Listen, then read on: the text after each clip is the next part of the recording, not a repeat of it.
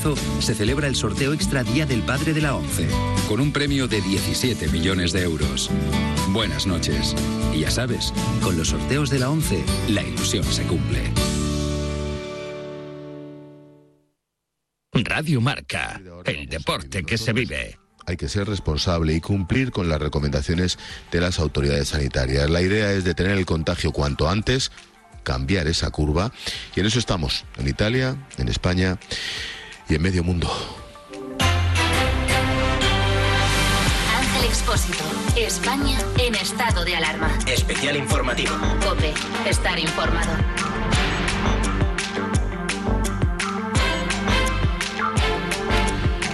Son las 11, las 12 en Canarias. Arrancamos este especial informativo en un día clave con la pandemia del coronavirus en España.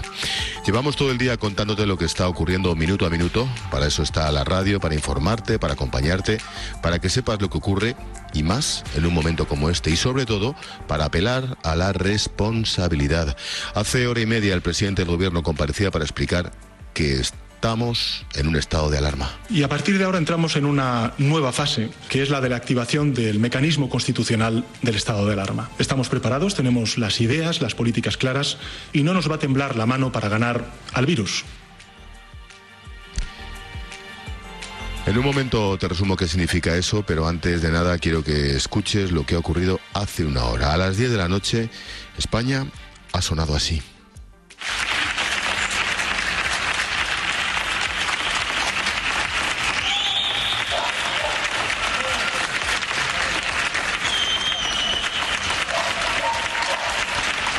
Son los aplausos de los españoles en agradecimiento a los médicos, a los enfermeros, a los celadores, a los servicios de urgencia. Esa es la España solidaria, la España que se une ante las dificultades, la España que va a superar el momento difícil, tremendamente complicado al que nos enfrentamos. Lo primero es informarte. Tienes que saber que el estado de alarma se ordena en el confinamiento de la población, han restringido los desplazamientos.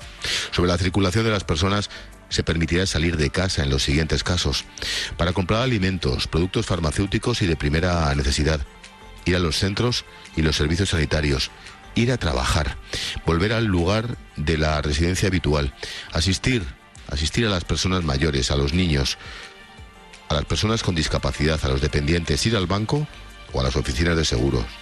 Vas a poder sacar dinero y hacer operaciones, tranquilo.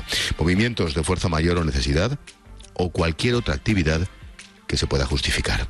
Se va a permitir la circulación de coches particulares para estas actividades. Vas a poder echar gasolina porque las estaciones de servicio van a estar abiertas. Se van a evitar las aglomeraciones en los supermercados y se pide que se mantenga la distancia entre las personas que allí estén. Se cierran restaurantes, cafeterías, bares, pero la venta a domicilio está autorizada. Comercios que van a seguir abiertos: supermercados, farmacias, ópticas, gasolineras, fundamental. Peluquerías y tintorerías, sí, en fin, lo de las peluquerías ya me contarás, alguna razón habrá, digo yo.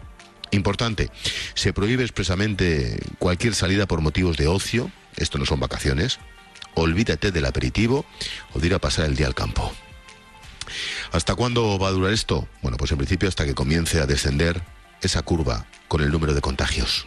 Tenemos por delante, como he dicho en otras comparecencias, semanas muy difíciles, de esfuerzos y también de sacrificios. Esos esfuerzos y sacrificios empezarán a dar fruto cuando consigamos el primer objetivo, que es doblegar la curva de propagación del virus. Cuando observemos que su difusión no asciende en flecha, sino que se hace más lenta, ese será el primer logro colectivo. Dicho esto, quiero hacer algunas reflexiones. La primera y más importante, llamamiento a la calma, a la responsabilidad. No salgamos de casa, nada más que para lo imprescindible, ya lo sabes. 2, todo el honor, todo el reconocimiento para esos profesionales sanitarios y de seguridad. Gracias. 3, impresionante la labor de tanta gente humilde. Trabajadores, cajeras del supermercado, farmacéuticos, seguridad privada, conductores, transportistas. 4, qué espectáculo el de la política, ¿eh? El gobierno a tortas por el pulso de poder entre Sánchez y Pablo Iglesias, entre PSOE y Podemos. Da igual, hay que estar con el gobierno de España. 5, lo de la España de las autonomías lo calificas tú. Lo de Torra y Urkullu de esta tarde merece comentario cuando corresponda. 6, todos con el gobierno, insisto. 7. Esta guerra no es eterna, no va a ser infinita. A diferencia de las guerras de verdad, esta sabemos que la vamos a ganar. 8. Yo siento envidia de los italianos. Ellos tienen un himno con una letra para entonar desde balcones y terrazas. Nosotros aplaudimos, vale. Pero qué orgullo cuando cantan el himno desde cualquier barrio de Italia. 9. También saldremos de esta y de estos desde el punto de vista económico. ¿Te acuerdas de nuestros abuelos y de nuestros padres? Ellos lo pasaron infinitamente peor. Y 10. Estamos en el mejor país del mundo para afrontar una crisis como esa, aunque a veces no queramos saberlo.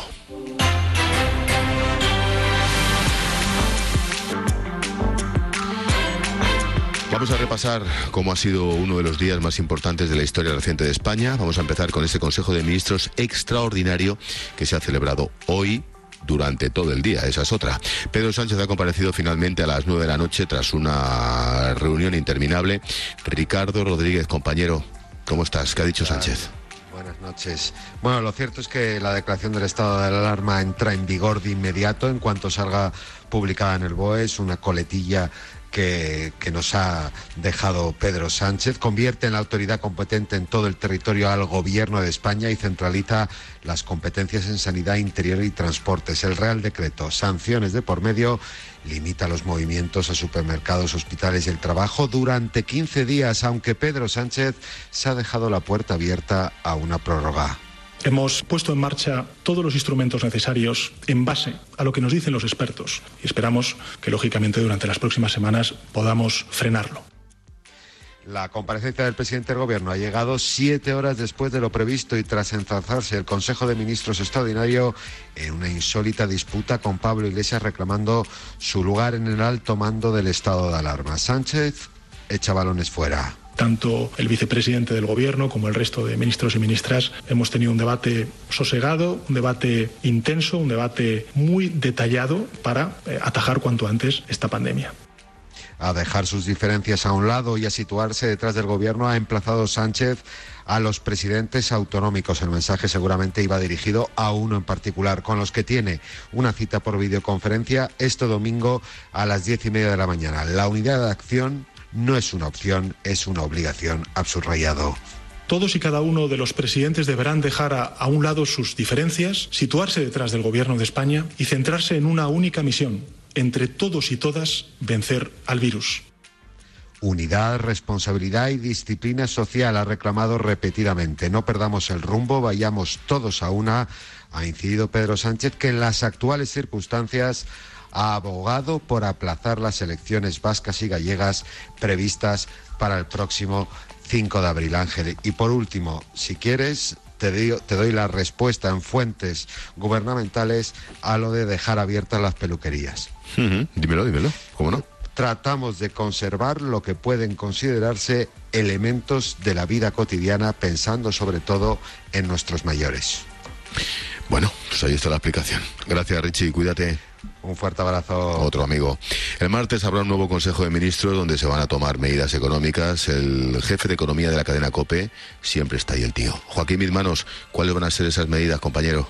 ¿Qué tal, Ángel? ¿Cómo vas? Pues mira, habrá que esperarse al martes para conocer las medidas económicas que acompañan el decreto de alarma. Hoy no se ha podido concretar, es lo que ha generado en parte las discrepancias con Podemos, entre otras cosas por los reparos de Calviño al gasto que plantea ya Podemos. La vicepresidenta, hay que recordar, participa el lunes en el Eurogrupo, en la reunión de los ministros de Economía de la zona, donde va a coordinar actuaciones con sus socios, donde en teoría recibirá luz verde para una mayor flexibilidad en el déficit. Quiere esperar a tener ese margen que se va a dar a España para diseñar este nuevo plan de choque que, según lo adelantado por Pedro Sánchez, incluirá nuevas líneas de liquidez. Desde luego los 400 millones anunciados el jueves serán claramente insuficientes. También todo lo que hace referencia a los ERTE, a los expedientes de regulación de empleo temporales, con un cambio normativo para que las empresas puedan utilizar con flexibilidad este mecanismo y los trabajadores estén protegidos por una prestación de desempleo mientras dure el parón de la actividad derivado del coronavirus. No hay que olvidar tampoco que va a haber ajustes masivos, ya se están anunciando afectando en el sector aéreo, en el turístico, la hostelería, la industria. Las empresas, las pymes, los autónomos, Ángel, esperan también que el martes se aprueben medidas fiscales como un aplazamiento de las cotizaciones sociales. Veremos, desde luego se necesitan medidas urgentes, las empresas para salvar sus negocios, los trabajadores su empleo. Gracias, Joaquín Bizmano. Ya te hemos contado lo que supone el estado de alarma, lo que se puede y lo que no se puede hacer. Juan Baño, desde el punto de vista de fuerzas de seguridad, ¿qué más implica esto? Pues Ángel, antes de nada aclarar una duda que yo sé mucha gente puede tener, si como en el caso de Italia, en España va a haber necesidad de un salvoconducto para hacer un trayecto, por ejemplo, largo en carretera o en transporte público, como fuera de un punto a otro de la península. No. En España no le falta ningún documento que así lo acredite. Es una respuesta que nos dan desde fuentes ya policiales con absoluta rotundidad. Sí se aplicará el sentido común, el oficio y el buen hacer de los profesionales de las fuerzas y cuerpos de seguridad para saber si estamos ante un caso de alguien que está violando las normas que nos hemos dado a todos para estos días o simplemente estamos ante realmente un caso real, evidentemente.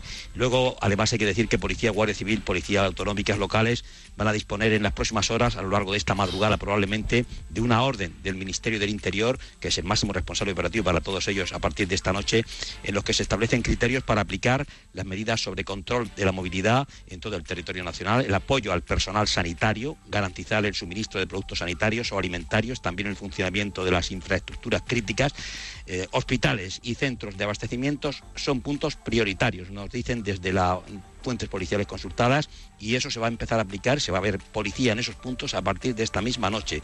Son algunas de las funciones que van a cumplir este personal de seguridad. Te puedo decir, Ángel, que no obstante ya existen órdenes muy concretas en este sentido para alguna policía local, como es el caso de la Guardia Urbana en Barcelona. Acabamos de conocer la que han redactado esta misma tarde el jefe máximo de esa Guardia Urbana, y ahí se especifica que si se sorprende a un ciudadano violando claramente la medida de confinamiento, se le va a redactar un acta por violación de la Ley 18/2009 de Salud Pública.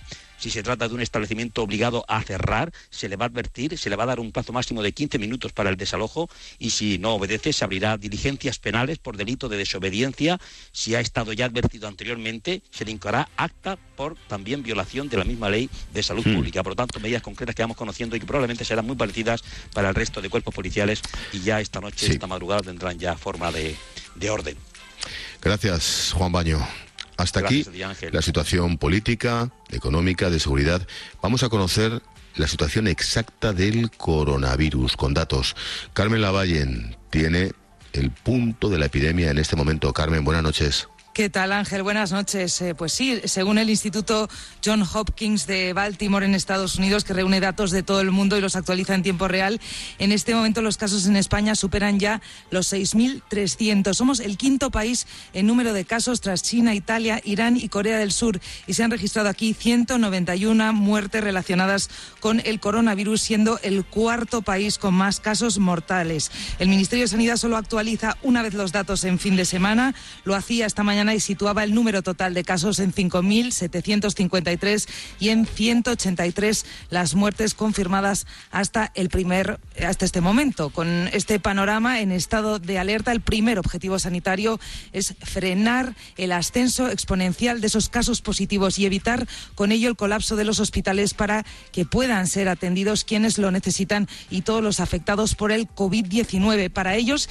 y para todos los sanitarios que les atienden y que trabajan a destajo día y noche desde que estalló esta crisis, ha habido hace poco más de una hora, lo escuchábamos antes en el arranque del programa, Ángel, ese emocionante gesto ciudadano, esos aplausos en todas partes, en toda España, incluido en mi barrio. Hemos salido todos a las ventanas, a los balcones para aplaudir esa titánica labor de los sanitarios, para solidarizarnos también con quienes están enfermos tras infectarse con el coronavirus. También va cuajando poco a poco el movimiento Quédate en casa. Las calles están sin duda desiertas, los bares, terrazas cerrados, esto en un sábado por la noche, pero es que ya es obligatorio y así vamos a estar al menos los próximos 15 días. Una situación insólita que exige responsabilidad individual y colectiva. En las últimas horas ha surgido también quienes recuerdan que ellos por su trabajo no pueden quedarse en casa, con miles de personas ahora mismo compartiendo en redes sociales su situación, la mayoría parte de servicios mínimos en sus diferentes empresas o también para prestarnos servicios en las infraestructuras o garantizar nuestras compras, y también, por supuesto, celadores, telefonistas de los servicios de emergencia, enfermeros, médicos, farmacéuticos, conductores de ambulancia, auxiliares, tantas personas trabajando para que podamos funcionar todo lo normal que podamos. Tenemos que dejarles trabajar y eso está también en nuestra mano y es obligatorio ya quedarnos en casa, Ángel. Carmen Lavallén, responsable de Sociedad de Informativos COPE. Gracias, Carmen. Buenas noches. A ti, buenas noches. Salimos al exterior. 2 puntos fundamentales. Italia ha pasado antes que nosotros por esta situación. Eva Fernández, ¿qué tal, Evita? ¿Cómo estás? Buenas noches, Ángel. Oye, ¿cómo estáis viviendo en Italia la situación, Eva? Los contagios no disminuyen, ¿no? En el recuento diario de cifras en estos momentos estamos en 1.441 fallecidos, 175 más que ayer, que por otra parte, Ángel, es el dato menor de muertos de los últimos 4 días. Esto es importante, ¿no? Pero, como te decía, los contagios no disminuyen. De ayer a hoy hay 2.797 personas más que se han contagiado, por lo que en estos momentos Italia roza los 18.000 contagiados, ¿no? Esta tarde el jefe de la Protección Civil ha adelantado que con algún enfermo se está utilizando un fármaco experimental contra la artritis que está arrojando datos positivos. Y también hay un dato importante que conviene tener en cuenta, y es que pese a las limitaciones de movimiento, como las que tenéis desde esta misma noche en España, se han detectado viajes de personas a las que el aislamiento les ha pillado en el norte, la zona, como sabemos, más afectada, y que se han trasladado al sur, llevando consigo focos de contagio que podrían haberse evitado, ¿no? Por lo tanto, algún alcalde, como el de Benevento, ha pedido a los parientes o a los vecinos de estas personas que informen a las autoridades, que se chiven, literalmente que se chiven, para que se aseguren de que todas estas personas viven en cuarentena y respetan esa cuarentena. El asunto es muy serio. También, fíjate, por cierto, Ángel, la cadena COPE ha podido saber que las ceremonias de la Semana Santa del Papa Francisco se van a realizar también sin fieles. Por primera vez en la historia vamos a asistir a un Vía Crucis, a una vigilia pascual retransmitidas por televisión. Y luego, por otra parte, la imagen, la fotografía, lo que en estos momentos se ve en las calles de Italia es, en este primer sábado de aislamiento total, el país continúa dentro de sus casas, 60 millones de personas dentro de sus casas, literalmente, y por supuesto sin que falte el ánimo. Y también, igual que vosotros, hemos aplaudido al personal sanitario por la mañana, un aplauso abrumador, y por la tarde todos a una y a pleno pulmón hemos cantado la canción A Churro, que es un símbolo de unidad. Gracias, Eva Fernández de Roma. Cuídate, Evita, ¿vale? Un abrazo, buenas noches. Venga, un beso muy fuerte. Nos vamos hasta Londres. Ahí está nuestra compañera Paloma García Ovejero. Y es que en Reino Unido existe una gran polémica con la postura de Boris Johnson, genio y figura. Palo, ¿qué tal? Buenas noches. Muy buenas noches, Ángel. Oye, ¿qué dice aquí el primer ministro? Bueno, el primer ministro salió el jueves y no ha vuelto a decir nada, pero ya dejó unas cuantas frases para esculpir. Por ejemplo, se nos avecina la peor epidemia de esta generación. Todos vais a perder a un ser querido antes de tiempo. Y la frase más brillante, lavaos las manos, que es todo lo que por ahora nos han dicho que hagamos. Eso sí, el que tenga síntomas, que se encierre en casa 7 días. Pero nada más. Tanto es así, Ángel, que la Organización Mundial de la Salud, la revista científica The Lancet y un grupo de 250 investigadores y universidades de altísimo nivel del Reino Unido le han pedido que recapacite, que publique esos informes en los que se basa para no tomar medidas inmediatas y le advierten, está poniendo vidas en riesgo. Eso por un lado, pero por el otro, la prensa del domingo están empezando a salir las portadas. Tengo que pensar que es una filtración desde Downing Street, porque no es normal que hasta 3 periódicos distintos sepan cuáles son las medidas de Boris Johnson una vez que se pongan en marcha. Y son medidas de guerra, literalmente, movilización wartime style, que consisten, por ejemplo, cuando el primer ministro británico decida aplicarlas. Los mayores de 70 años, tengan síntomas o no, estricto aislamiento en casa o en la residencia durante 4 meses. 4 meses. Tengan síntomas o no. Otro ejemplo de medidas que tiene Boris Johnson, según adelanta la prensa este domingo. Las familias En el momento en el que uno esté enfermo, tendrán que aislarse todos juntos. El ejército a las calles, a patrullar y a custodiar hospitales y supermercados. Eso es lo que se está publicando en la prensa de este domingo, en primera página, en la prensa seria, como plan de guerra contra el coronavirus diseñado por Boris Johnson. Paloma, cabía esperar, te pido una opinión personal, que este hombre desbarrara de esta manera, que fueran tan estridente, tan Boris Johnson de toda la vida, tan casi Donald Trump. A mí estoy alucinando. Yo vivo una especie de esquizofrenia, te contesto de forma muy personal. Quiero fiarme, porque vivo aquí, y otros 75.000 españoles y otros 300.000 italianos. Imagínate cómo están ellos. Y uno quiere pensar que está en un país civilizado donde el gobierno es responsable y toma las medidas adecuadas. Es verdad que él, cuando ha comparecido públicamente, estaba rodeado de 2 asesores, de 2 expertos científicos que son los que avalan esas tesis, ¿no? De es mejor que os contagiéis todos un poquito para crear esa inmunidad colectiva, esa inmunidad de rebaño que se llama. Entonces, nadie tiene la bola de cristal. Y hay una parte de mí que quiere creer que igual tienen razón y que somos el único coche que va en dirección contraria por la autopista, pero que son todos los demás los que están equivocados. Luego está mi parte sensata, que es yo me quedo en casa. Claro. Y te confieso, Ángel, que llevo aquí 4 días, desde que empezasteis en la cadena COPE, en Madrid, bueno, y en muchas otras empresas de España, no solo yo, casi todos mis compañeros corresponsales, no te digo los de la prensa italiana, que han estado viviendo a distancia como si fueran 2 planetas distintos. Estamos en casa, salimos para lo estrictamente necesario y desde luego a la primera tos te quitas de en medio. Faltaría más. En el sentido figurado. Te entiendo. Cuídate, Paloma.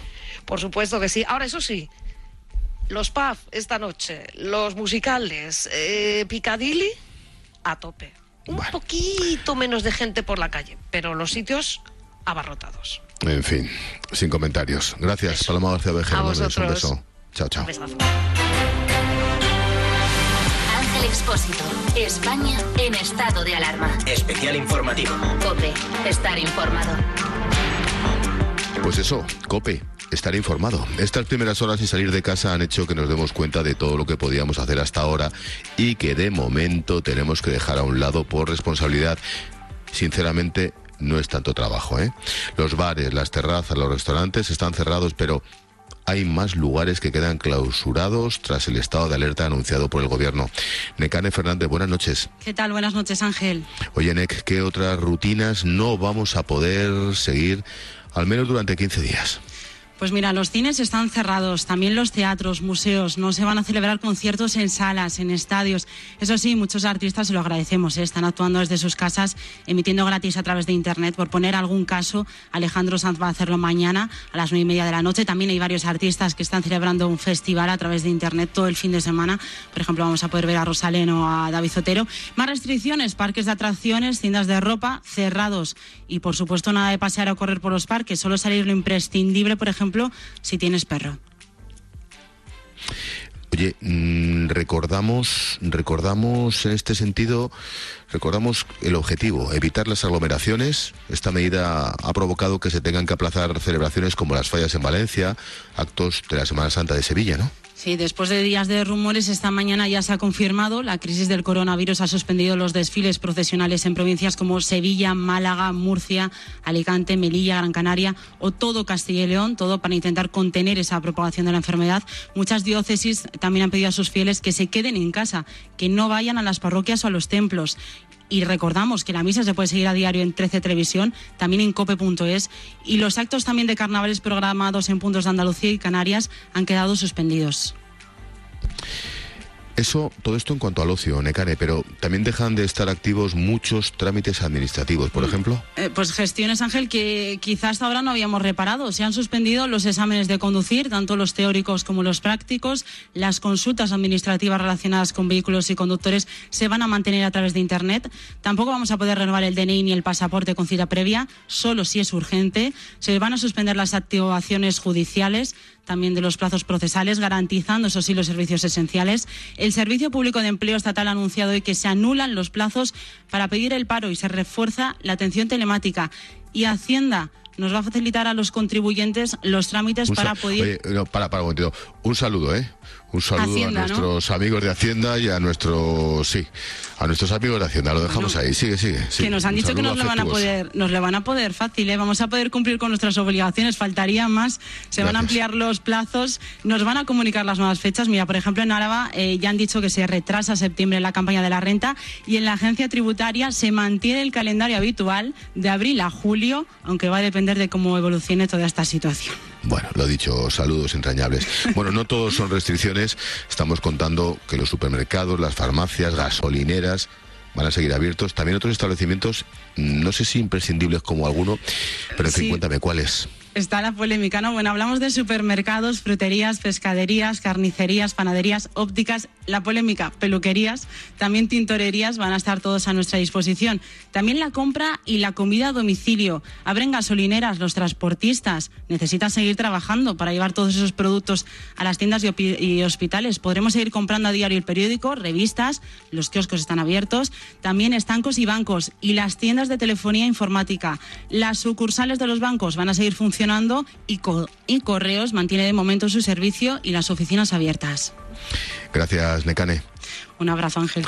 Oye, echamos un vistazo rapidito a lo que están contando los principales medios digitales en España, la prensa. Lo hacemos con la ayuda de Álvaro Echeverría. ¿Qué tal, Álvaro? Buenas noches. ¿Qué tal, Ángel? Buenas noches. Oye, empezamos por cope.es. ¿Qué destacamos? Bueno, pues en nuestra web y en la mayoría de medios que vamos a repasar, el titular es parecido. Sánchez anuncia el estado de alarma en España y con medidas drásticas que tendrán consecuencias. Titula. Destacamos en la web también que Pedro Sánchez ha presentado una batería de medidas que además puedes ver una a una detalladamente en un Consejo de Ministros que ha durado 7 horas. Entre otras cosas, explicamos en cope.es por una discusión, unas desavenencias entre Pablo Iglesias y Pedro Sánchez. También se destacan las palabras del líder del Partido Popular, de Pablo Casado. No se puede exigir unidad a la oposición cuando el gobierno está desunido. Oye, nos fijamos en News Diario. Pues News Diario destaca que el gobierno asume todas las competencias y congela el país. El diario digital se hace eco de las palabras del presidente en el que llama a la unión para luchar contra el virus, sea de la ideología que sea, del territorio que sea, y lo interpreta como una advertencia a Torra para dar una respuesta común al virus de todas las autonomías. Además, destaca también que las ciudades de Sevilla, Córdoba, Granada, Cádiz, Málaga y Huelva han decidido suspender las procesiones de Semana Santa como consecuencia de esta crisis sanitaria. ABC, por ejemplo.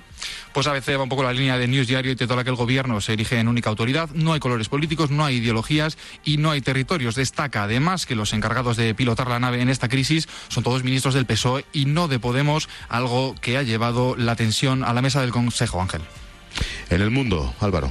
Pues en El Mundo eligen titular más directo. El gobierno confina a los españoles en sus casas, salvo para trabajar y por urgencias para frenar el coronavirus. También se fija en uno de los puntos que más ha sorprendido en cuanto a los comercios que puedan abrir. Titula peluquerías, tintorerías y lavanderías sí podrán abrir y busca una explicación.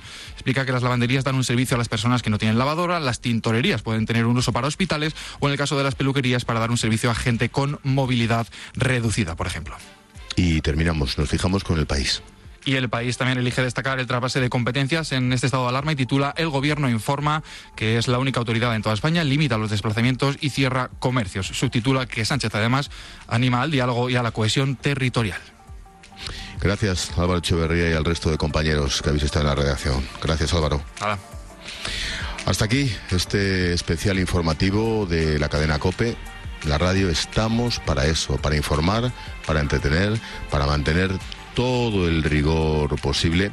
Vamos a estar aquí para seguir las instrucciones, para pedir responsabilidad, solidaridad, para aplaudir a los mejores de entre nosotros, que son esos servidores públicos de bata, de uniforme. Sencillamente, chapó, qué orgullo contar con ellos, y para estar a disposición y para seguir las instrucciones que marca el gobierno de España. Sí, el gobierno de España. Mañana más, COPE, siempre encendida.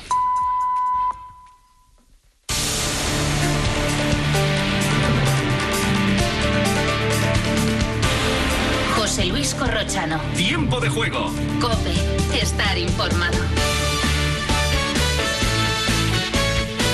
Hola, ¿qué tal? ¿Cómo están? Buenas noches. Aquí está de nuevo el tiempo de juego. De aquí a la 1 de la madrugada, la única pretensión de los que hacemos esta radio, este espacio de radio, que no es poca, la única pretensión es informarles y entretenerles. Si en algún momento alguno de los contenidos les suenan un tanto frívolos, es que realmente lo son, porque lo único importante, ya lo saben ustedes, es la vida. Pero aquí está el equipo de Tiempo de Juego para dar lo mejor de lo que tenemos. Le hemos pedido en privado a todos los compañeros, y lo hago ahora en público, que cualquier cosa que pase cerca de sus casas, en sus calles, en sus ciudades, lo lleven a la antena, si consideran que debe ser contado. Y hago extensiva esta petición a los compañeros de Radio Marca, emisora para la que se transmite este espacio. Bueno, la última noticia sobre el coronavirus en España es de 6.200 infectados y 193 muertos. A los médicos, enfermeras, celadores, auxiliares, todo el personal de sanidad, personal de limpieza de cualquier sitio, fuerzas del orden público, policías nacionales, municipales, guardias civiles, policía autonómica, cajeros y cajeras de los supermercados, vigilantes de seguridad, conductores de cualquier transporte, taxistas, farmacéuticos, a todos los que trabajan para que nosotros vivamos, muchas gracias. Esto que van a escuchar ha pasado en el Tiempo de Juego de Paco González a eso de las 10 de la noche. El aplauso de España. En Madrid, Arantxa Rodríguez.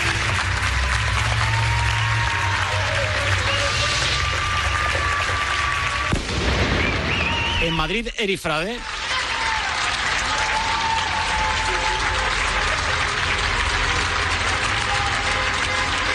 En Barcelona, Joan Batllori. En Valencia, Hugo Ballester. En Sevilla, Víctor Fernández.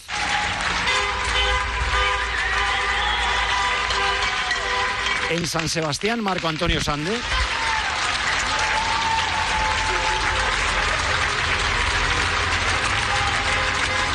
Santi Peón en Santiago.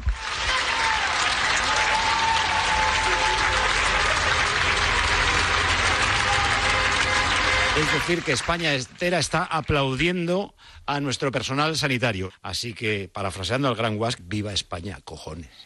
No lo quería decir gritando para que no quedara mal el taco. Pero también lo puedo decir, ¡viva España, cojones! Que es que al final somos los mejores. ¡Viva, cojones! Ahí está el Guas. Así que con la fuerza que nos da el aplauso de España, con la fuerza que le da a este país, el aplauso de toda España a la gente que nos cuida, allá vamos. Así que vamos a preguntar ¿qué hay abierto a esta hora de la noche? ¿Qué hay abierto en el mundo? Por ejemplo, Fernando Evangelio. Hola, Evangelio, ¿qué tal? Buenas noches. ¿Qué tal, Corrochano? Buenas noches. El miércoles pasado nos parecía algo normal y ahora nos parece raro o difícil de ver. Pero se está jugando al fútbol en algunas partes del mundo. Ahora mismo tenemos algunos campeonatos estatales que son muy tradicionales en Brasil en esta época del año y que además financian todas las federaciones regionales que hay en ese país. Tenemos un derbi en juego, por ejemplo, en el Estadio Morumbi, en un estadio mítico de Sao Paulo, con el estadio vacío, a puerta cerrada. Santos le está ganando 0-1 a Sao Paulo en el minuto 32 de la primera parte. Tenemos a Flamengo jugando en el estadio de Maracaná, también a puerta cerrada el campeonato carioca, contra la Portuguesa, y está perdiendo Flamengo 0-1 contra la Portuguesa de Río de Janeiro. Un montón de partidos jugándose en Brasil, sobre todo de Río de Janeiro para abajo, a puerta cerrada, y en los estados del norte y del nordeste a puerta abierta, incluso con público, que nos parece más raro todavía.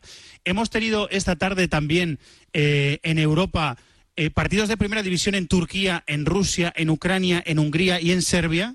La quinta división para abajo en Inglaterra se ha jugado, salvo 9 partidos en los que había equipos implicados con jugadores diagnosticados positivo por coronavirus o en cuarentena que no se han podido jugar. Hemos tenido Copa en Bielorrusia, hemos tenido fútbol en Asia, hemos tenido fútbol en algunos países de África, y en Sudamérica, aparte de en Brasil, se está jugando en otros países. Corrochano, en Argentina. Es muy curioso lo que ha pasado en el Estadio Monumental de River, en Buenos Aires, hace nada, un par de horas prácticamente. El Atlético Tucumán iba a jugar con River Plate y se ha encontrado con que las puertas del estadio estaban cerradas a cal y canto. River dijo que paraba su actividad desde hoy, es lo que ha hecho, ha cerrado el club desde hoy y ningún equipo de River ha jugado, ha competido. Y Atlético Tucumán, que iba con una notaria y que también acompañaba al árbitro del encuentro, se ha encontrado con que el estadio está cerrado. La AFA, la Federación Argentina, ha amenazado a River con sanciones, parece increíble, pero algunos partidos de la Supercopa, de la Copa de la Superliga Argentina se están jugando y otros, como este River Atlético Tucumán, no se han podido jugar. Esto es lo que hay abierto. Hay más noticias del fútbol español, muy poquitas. Las ha coordinado Daniel Asenjo. Me ha puesto aquí que en el Alavés ha habido un positivo de 2 integrantes del cuerpo técnico directivo. Al resto se van a hacer pruebas el lunes. En el Elche, Jonatas ha sido sometido a pruebas después de tener síntomas. Imagino que habrá más casos en el fútbol español.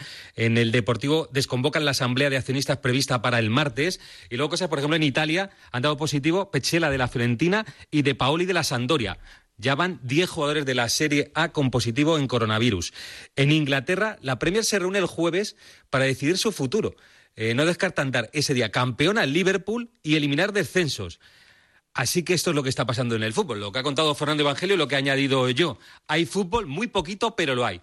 Y en el deporte mundial, ¿qué está abierto? Ángel García. Hola, Ángel. Hola, Corro. Pues bastantes cosas, aunque parezca sorprendente, sobre todo en Inglaterra, gracias a esa política cuando menos cuestionable de dejar que el virus se expanda y les ataque cuanto antes, porque tenemos 2 grandes competiciones allí. Tenemos el Wimbledon del bádminton, que se llama el All England en Birmingham, en el que ha perdido hoy Carolina Marín en semifinales, un gran resultado aún así. Ha ganado el primer set 21-19, ha perdido los 2 siguientes ante la taiwanesa Tai, que ha sido bastante superior, la verdad. Y también el preolímpico de boxeo, con 2 victorias para los nuestros, María González y José Quiles, la derrota de Ayu Gatfa. También hay tenis de mesa en Oman, nada menos que en Oman, donde han conseguido un gran resultado Álvaro Robles y María Sao en el dobles mixto, han quedado subcampeones también y suman muy buenos puntos para el ranking olímpico. Y por ejemplo, en otro lugar muy lejano como Pretoria, en Sudáfrica, ha estado corriendo un español, Samu García, un gran 400, haciendo un gran tiempo. Así que siguen los deportistas españoles peleando por el mundo. Pero muy poquitos, ¿cuántos has contado? Ahí los del preolímpico de boxeo, que son unos 5 cuantos. 6, sí, el preolímpico de boxeo sí que están 12 o 13, Carolina, que ya ha terminado y se cierra el bádminton para siempre, el tenis de mesa también se cierra a partir de este torneo, y ya te digo, las competiciones de atletismo también les van a dejar sin hacer mínimas, pero bueno, Samu García se ha ido hasta Pretoria para poder correr. El martes decide la UEFA qué pasa con la Eurocopa, que es uno de los temas sin duda más importantes del verano.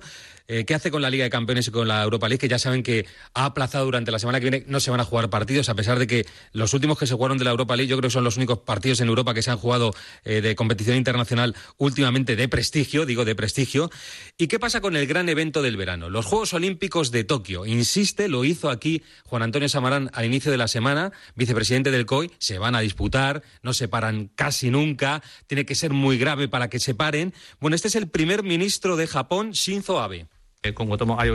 Nosotros continuaremos cooperando estrechamente con el Comité Olímpico Internacional y, por supuesto, el COI está trabajando estrechamente con la Organización Mundial de la Salud. En cuanto a nosotros, nos gustaría superar la propagación de la infección y celebrar los Juegos como estaba previsto. Quieren que se jueguen los Juegos, que se disputen los Juegos, pero cada vez empieza a ser más difícil, aunque todavía hay tiempo por delante. ¿Y qué sería de la vida sin fútbol? Está la gente que se sube por las paredes, los amantes del fútbol, así que para eso está Maldini. Hola Maldini, ¿qué tal? Buenas noches. Hola, ¿qué tal, Corro? Muy buenas. Has tenido una gran iniciativa en las redes, sí. La de elegir cada día unos cuantos partidos, no sé si uno o más, para que según la gente... según te da, ¿no? Uno o más, sí, para que la gente disfrute, ¿no? Uno mínimo, y hoy he subido un par de ellos, pero ha pasado, no sé si te has enterado, pues una cosa muy curiosa que yo te juro que no he provocado. He subido el Liverpool Atlético de Madrid del 2010, cuando el Liverpool perdió con el Atlético de Madrid, que el gol de Forlán en la prórroga, una semifinal de Europa League. Y bueno, los hinchas del Atleti se han juntado, han descargado, pues yo lo que hago es que pongo de mi archivo, saco el partido para que la gente se lo descargue en WeTransfer, que es una cosa que no pasa nada, te lo descargas en tu ordenador y lo ves, ¿sabes? O sea, no, tampoco lo quiero poner, o sea, digamos que no se puede poner para que todo el mundo lo vea en Play, porque eso sí que no sería, sería un poco piratilla, ¿sabes? Eso es ilegal, ¿no? O sea, eso no sería legal. Tú lo metes para que lo cojan con WeTransfer, ¿no? Con WeTransfer se lo descargan en su ordenador y lo ven y ya. ¿Y qué ha pasado? No pasa nada. Pues que se han puesto a ver los hinchas, bueno, ha sido trending topic, dos hashtags que han creado los hinchas del Atleti, se han puesto a verlos todos a la vez. Miles y miles de personas del Atleti viendo el partido a la vez y comentándolo. Bueno, claro, es que hay que buscar un espacio para ver partidos. Te hemos pedido que elijas uno. El que vas a decirnos ahora, ¿lo vas a subir para que la gente lo pueda...? Ya está subido, vale. Ya está subido. O sea, que el que anuncias ahora te hemos pedido uno y has elegido ¿cuál? Sí. Pues mira, he elegido la semifinal del Mundial del 2006. ¿Alemania? Alemania e Italia. El Alemania e Italia de semifinales. Sí, de semifinales en Dortmund. Ese partido yo lo comenté con Maradona y con Carlos Martínez y la verdad que es un partido para mí inolvidable, aparte que es inolvidable porque es Italia. El partido es una maravilla de principio a fin, con prórroga, tal. Italia acaba metiendo delanteros, acaba jugando Italia con Del Piero, Pirlo, Iaquinta, Totti y Gilardino. Prácticamente 5 delanteros o 4 delanteros más Pirlo ante Alemania. En Alemania le acaba ganando. Es un partido absolutamente memorable. Además lo tengo en HD. Y lo he subido en HD porque ese partido merece la pena la gente. ¿Con qué lo subes? Hubo 2 narraciones, una de 4, la vuestra, y otra de la sexta. ¿Con qué la subes? Con la nuestra. Con la de 4. Vale, pues para Carlos, a Maradona y a un servidor. Y a un servidor. Para que la gente recuerde, fue un partido extraordinario. Seguramente el aficionado sabe cómo terminó, pero merece la pena verlo. Este es el sonido de la sexta y de 4. Suben todos arriba, Grosso, Materazzi, Cannavaro, luego hay que bajar. A ver, el balón de Del Piero. Despejó la defensa, balón para Pirlo. Pelota le cae a Pirlo, Pirlo la prepara, no tiene hueco. La quiere sacar, la mente para Gilardino y balón. Bueno, la locura. Además, el partido es largo, es para pasarse un par de horas, ¿no, Julio? Partidos para disfrutarlo de verdad y mira, además yo esta iniciativa la he hecho entre otras cosas porque cuanto más entretenida esté la gente, más posibilidades tiene de no salir de casa. Es el momento, es que por eso lo hacemos nosotros. O sea, en WeTransfer, o sea, tú lo pones en tu cuenta de Twitter. Sí, todo el mundo la conoce. Y desde ahí se lo descargan en WeTransfer, ¿no? Desde ahí es un link, tú te lo descargas, es un link que yo creo en WeTransfer. Y es que no tiene ningún misterio, le das a descargar y te lo descargas en tu ordenador y lo tienes para toda la vida el partido si quieres. Bueno, si quieres, te lo ves, le quieres, si no, quieres, lo borras. Lo guardas ahí para otro día. Bueno, como esto amenaza con ser desgraciadamente largo, el sábado que viene estamos de vuelta para otro partido. Claro. ¿Te parece? Y bueno, y tú en la cuenta vas poniendo los partidos que quieras día a día, siguiendo. Yo voy poniendo mínimo 1 al día y algunos días caerán un par de ellos también. Muy bien, Julio, eres un crack. Un abrazo, servicio público, servicio público. Bueno, señores, la radio, la cadena COPE, el sábado en la noche suena aquí el Lo and Behold. Lo and Behold, time has taken its toll. You say that you're in control. So now's the time to be bold. Lo and behold, time has taken its toll. You say that you're in control. Well, I don't know.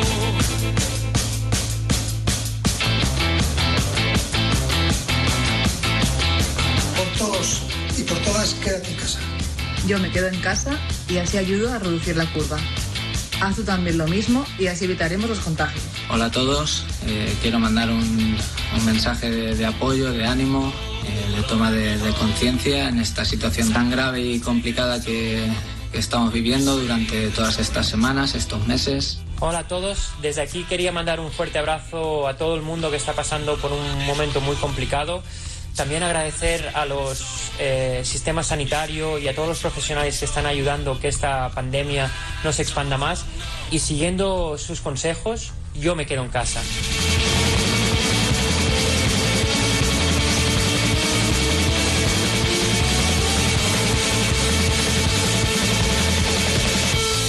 Superdeportistas, gente con gran llegada a la sociedad. Luis Enrique, Mireia Belmonte, Iniesta, Andrés Iniesta y Ricky Rubio, que es el último que ha hecho un mensaje a través de su cuenta de Twitter. Bueno, está Ángel García, que nos va a acompañar en un recorrido con deportistas que han competido o están compitiendo en esta última semana. Y está también Quique Iglesias. Hola, Quique, ¿qué tal? Buenas noches. Hola Quique, buenas noches, Barcelona, ¿qué tal? ¿Cómo estás? ¿Cómo está tu barrio? Aquí estoy. De momento yo estoy un poco lejos de Barcelona. Me he ido a aislarme un poquito a un pueblecito que no hay ni una tienda, así que estoy tranquilo. Bueno, me parece bien. Hemos llamado a Iván García Cortina, al que conocen de sobra. Ha corrido hasta ayer la París-Niza. Ha ganado una etapa de la París-Niza y su equipo se retiró en el día de ayer, el Bahrain McLaren. Hola Iván, ¿qué tal? ¿Cómo estás? Buenas noches, ¿qué tal? ¿Qué tal te va la vida? ¿Cómo estás? Muy bien, ya en casa descansando después de una semana diferente. ¿Dónde resides? Ahora en Andorra estoy. En Andorra, que ayer ya decidisteis parar, ¿no? Porque ya la cosa se estaba poniendo muy seria y decidió el equipo parar, ¿no? Sí, bueno, fue ya antes de ayer. Por la noche tuvimos una decisión con primero los corredores y luego se la transmitimos a los directores y y staff, y luego, bueno, el equipo tomó una decisión y al día siguiente ya no tomó la salida y ya vimos por la casa. ¿Qué te estaba pareciendo? Porque erais casi lo único abierto en Europa, en un sitio donde, en un lugar, un país que está también sufriendo las infecciones, era casi lo único abierto. ¿Qué te estaba pareciendo? Sí, así es, era un poco, bueno, extraño todo, ¿no? Porque esa carrera que no había... durante el recorrido sí, pero en la meta y en la salida pues no había nada de gente porque estaba todo acordonado. Luego, bueno, todo muy extraño. El pelotón también se comentaba entre nosotros, ¿no? Que un poco una situación muy, muy rara. Y luego ese día, el día que tomamos la decisión, estábamos esperando a ver la decisión de Macron, que en la tele, que decía para a ver si decretaba el nivel 3 de alerta y se cancelaba la carrera, y si no, pues tomamos nosotros una decisión. Y al final, pues hicimos nosotros lo tomamos nosotros, vaya. Iván, cierto temor había en el pelotón porque, pues, vosotros sudáis, os tocáis, vais en pelotón, es que la palabra lo dice, vais en pelotón, toséis, hay algunos ciclistas que sufren mucho de asma, o sea, la gente, ¿cómo estaba? Bueno, en ese aspecto estábamos más, no había tanto estrés, por decir así, no había tanta preocupación porque... Bueno, al final se supone que estábamos muy controlados con los médicos del equipo y todo, había bastante higiene más de lo normal en todos los aspectos, y luego el médico del equipo pues tomaba siempre la temperatura antes y después de la etapa, y teníamos bastantes medios para, dentro de nuestra burbuja, por decir así, estar lo más controlados posibles. Quique, ha visto la iniciativa que ha tomado Cortina en Twitter, ¿no? Que viendo que se están cayendo los grandes eventos, que se aplaza el Giro, vamos a ver qué pasa con el Tour de Francia, la Vuelta a España, ha hecho una petición que, o sea, una idea que parece genial en el contexto, que es ¿por qué no una vuelta en los 3 países? España, Italia y Francia. No está mal, ¿no? No está mal tirada, está muy bien tirada. He escuchado hoy a Christian Prudhomme, al director del Tour de Francia, también máximo responsable de la París-Niza, que es la misma empresa la que organiza, que dice que solo la Segunda Guerra Mundial pudo parar el Tour de Francia. Son muy optimistas para que el Tour se pueda correr, no tanto la París-Roubaix, también organizada por el Tour de Francia. Yo no sé hasta qué punto en el pelotón esta semana, Iván, habéis hablado de ¿cuándo os vais a volver a ver todos? Si realmente hay miedo a que la temporada sea muy corta. Sí, eso es la gran incógnita, yo creo. En gran parte para mí casi la temporada se acabó en cierto modo, porque al final mi objetivo principal son las clásicas siempre, ya se cancelaron casi todas. Flandes, si no me equivoco, se canceló hoy. Sí. La única que queda en pie es Roubaix, que tampoco me extrañaría que se hiciera, porque viendo que se acabó de hacer en estos momentos la París-Niza, una vuelta de una semana que es mucho más complicada de organizar, una carrera de un día como París-Roubaix, se supone que tal y como dijo el mensaje que transmitió Macron en la televisión, se irán adelante con todo, ¿no? Que no es tan preocupante para ellos. Bueno, Iván, entonces, ¿te ves corriendo eso, Francia, Italia y España juntos o qué? Sería la bomba, ¿eh? O sea, ya visto el panorama, ¿no? Se me ocurrió esta tarde un poco, me hizo gracia y voy a compartirlo con mis seguidores. Ahora, Iván, uniendo todo, mucha montaña, entre la montaña de un sitio y la del otro ibas a hacer mucha montaña, pasando. Así es, ¿no? Desde luego las montañas picaban todas, porque ha tocado Alpes, Pirineos, Cordillera Cantábrica, todo. Sí, señor. Oye, Iván García Cortina, que volváis cuanto antes, el abrazo fuerte, gracias por atendernos, un abrazo, Muy bien, muchas gracias. Hasta luego. Quique, hoy ha ganado Nairo Quintana, ¿no? Sí, que está con buenas piernas Quintana, otra victoria más desde que es corredor del Arkea, se ha quitado un poco de presión de encima, es el único líder del equipo evidentemente, y ha vuelto a ganar una etapa reina de la París-Niza, la París-Niza que ha ganado Max Schachmann, que es un velocista que anda bien también para arriba, pero bueno, que va a estar marcada obviamente por ser casi lo único que hemos tenido durante toda la semana sin alteraciones. Se tenía que acabar mañana en Niza, pero no va a poder ser. Así que hasta aquí ha llegado el ciclismo esta temporada y veremos qué pasa. Veremos si en julio tenemos Tour de Francia y sobre todo si llegamos a tiempo para estar todos ok y arrancar en Holanda, en Utrecht, la Vuelta a España, que también sería un golpe muy duro para la Vuelta no poder tener competición este año. Día a día, poco a poco. Gracias, Quique, un abrazo, Otro, chao. Ángel, ¿dónde está el atleta español Samu García? en Pretoria, en Sudáfrica, nada menos. Hasta allí se ha ido con su manager, con Alberto Armas, para correr, y además muy rápido. Hoy el 400, Samu García, por si la gente no se sitúa, es uno de los pedazos de cracks que tenemos en el 4x400, junto a los más famosos, en plan Bruno Hortelano o Usillos. Pues ahí está también Samu García corriendo ese 4x400, y en este caso el 400 individual con muy buena marca. Hola Samu, ¿qué tal? ¿Cómo estás? Hola, muy buenas noches, ¿qué tal? ¿Qué hora tenemos allí en Sudáfrica? Pues son las 1:10 ahora mismo. La 1:10. Te agradecemos un montón que nos atiendas, que nos cuentes cómo estás viviendo esto. ¿Qué tal está Sudáfrica? ¿Has tenido información sobre cómo está viviendo el país esta crisis de sanidad? Nada, aquí prácticamente crisis, la palabra crisis no existe. Simplemente pues pasé un control el miércoles cuando llegué. Bueno, de nivel de tema de temperatura y poco más. Realmente aquí la vida sigue normal, realmente pues bueno, es verano y las altas temperaturas pues facilita que la pandemia pues no avance, ¿no? Entonces eso es una opción para quizás quedarme aquí más tiempo incluso. O sea que si te quedas allí entrenando no te importaba, ¿no? Pues no, para nada, porque la verdad que las condiciones son muy buenas y realmente pues vine después de una pista cubierta muy buena y quería venir a Sudáfrica, bueno, intentar conseguir alguna carrera, ya me daba igual dónde, y Alberto Armas, mi representante, pues me pudo conseguir esta carrera y para aquí nos vinimos. Y buscando la mínima para Tokio. Es cierto que todo está un poco en el aire, pero realmente pues los planes no los puedo cambiar e intentar aprovechar mis bases, aunque estén cancelando todas las pruebas, pero intentar por lo menos, aunque no se sabe qué va a suceder con Tokio, pero sí que por lo menos todo lo que esté en mi mano lo voy a poner para conseguir el objetivo final. Samu, ¿dónde se puede correr a partir de ahora? ¿En qué parte del mundo se puede correr? Pues muy poco sitio. La verdad que en Sudáfrica es uno de los países en los que, bueno, al parecer en abril van a seguir habiendo pruebas, pero realmente está todo muy limitado. Pues por Europa lo están cancelando todo, la Federación Española pues todo a nivel de marzo lo ha cancelado y bueno, pues prácticamente será muy complicado competir en Europa en estos próximos meses. No sé ya meses ya más punteros como junio, no sé lo que va a suceder, pero estos próximos meses va a ser muy complicado. ¿Cuántos atletas europeos había en esta competición en Sudáfrica? ¿Había muchos? Europeos había algún alemán y realmente pues había, sí que es cierto que de otros países, ya sea africanos, pero realmente europeos habíamos muy pocos. Samu, te agradezco un montón que hayas aguantado hasta ahora, que no son horas para un atleta, que un abrazo fuerte. ¿Te vuelves para España entonces o qué?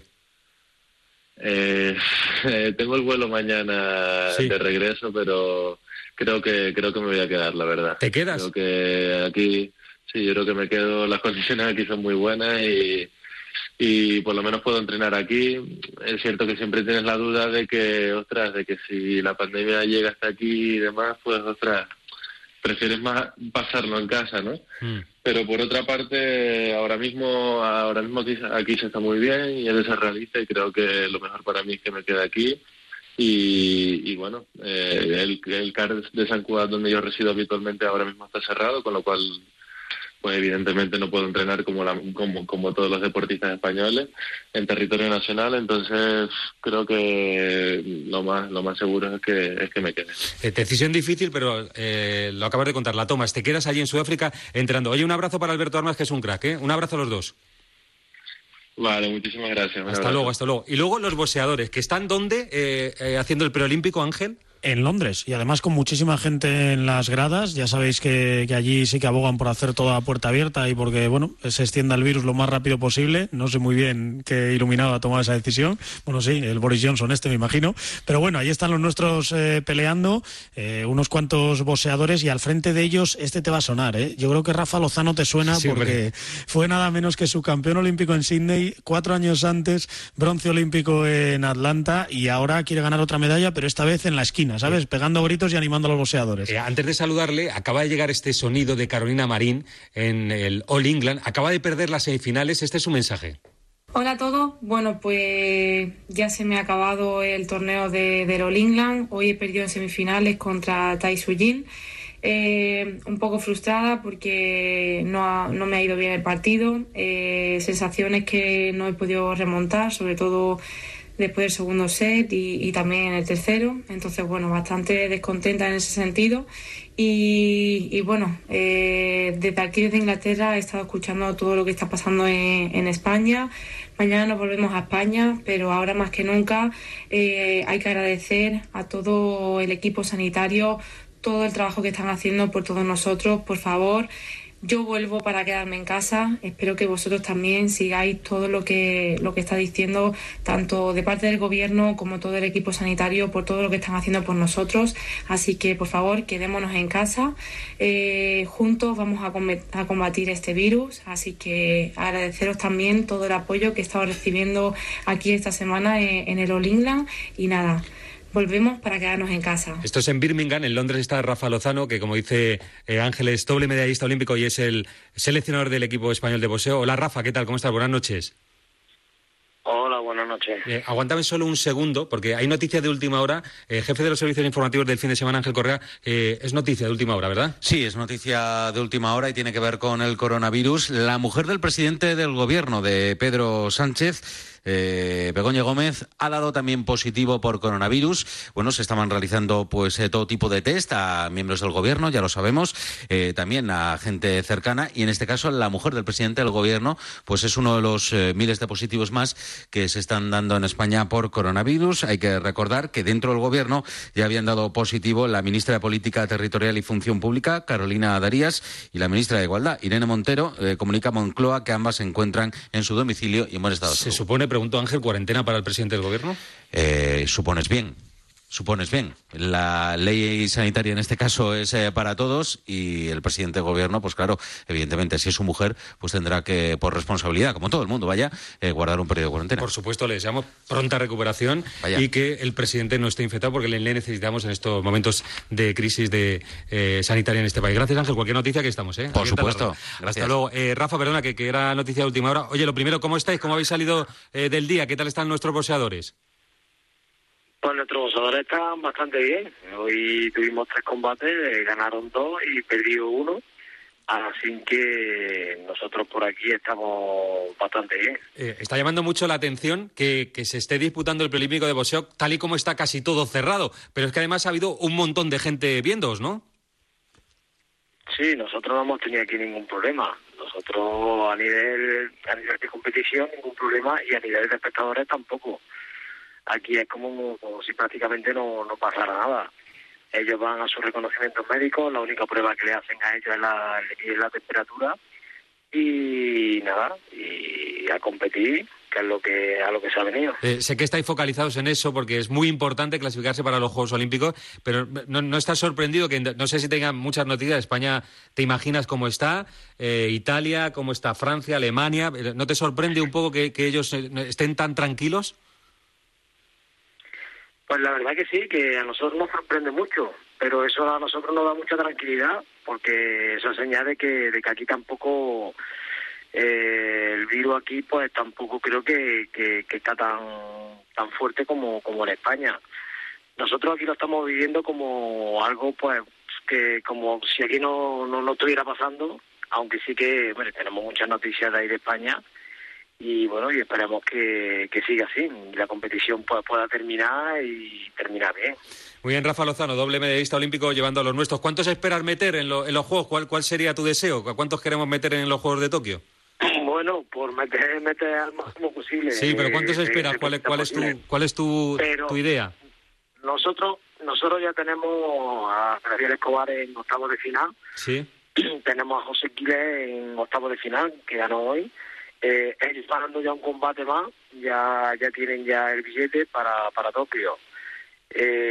Luego pues tenemos ahí a Manuel Reyes Plan, los 21, que también tiene posibilidad, a Gassi también tiene posibilidad, pero ya las posibilidades reales es Gabriel Escobar y José Quiles, que están a un paso. Así que yo con que lleváramos a Tokio 3 estaría súper contento, porque sería ya pues ya se lleva ya como 4 Juegos Olímpicos solo llevando a 1 o 2 deportistas. En este caso, si llevamos 3, ya estamos por lo menos llevando a más deportistas que en otro ciclo olímpico. Rafa Lozano, que se cumplan tus deseos. Un abrazo, gracias por atender a la antena de la cadena COPE. Un abrazo. Muchas gracias a vosotros. Hasta luego. Bueno, pues hemos hecho un repaso casi con toda la gente que está compitiendo fuera de España. Ángel, no sé si quieres rematar con algo que tenga que ver con los Juegos Olímpicos de Tokio, que es tu sueño, el de un periodista que se hizo periodista para estar en los Juegos y que casi se nos está escapando entre las manos, a ver cómo termina todo, ¿no? Eso sí, bueno, lo primero sobre esto del boxeo, Gabriel Escobar es campeón de Europa y sería un sorpresón que no se metiese, y luego, bueno, sobre todo Manuel Reyes tiene bastantes opciones, a ver Quiles, que ya saca un combate complicadísimo, pero bueno, veremos a ver cuántos tenemos allí. Y sobre los juegos, yo sé que llama mucho la atención que sigan tan obcecados en que hay juegos, y la gente no lee la letra pequeña o lo que dicen a continuación, que es si las autoridades sanitarias o si la Organización Mundial de la Salud nos lo permiten. Evidentemente no son unos inconscientes, evidentemente si la situación fuese la que es hoy, no iba a haber Juegos Olímpicos, porque no van a mover a 2 millones de personas del mundo entero en medio de una pandemia global. Dicho eso, ¿cómo te lo explican? Como que no se puede mirar con ojos de ahora, con ojos de la crisis que estamos viviendo, lo alterados que estamos todos, lo acongojados, por decirlo suavemente, que estamos todos, lo que puede pasar dentro de 4 meses y medio. Y te ponen como ejemplo China, que por ejemplo ha controlado ya la epidemia o está en vías de controlar la epidemia. Entonces, bueno, en eso se basan para creer y ser muy optimistas, que el calor va a ayudar, en que frena la difusión del virus y demás, bueno, en que creen que dentro de 4 meses todo va a estar controlado y por eso va a haber Juegos Olímpicos. Yo ojalá sea así, aunque los deportistas van a tener muy complicado, como te explicaba Samu García, hacer las mínimas, ir a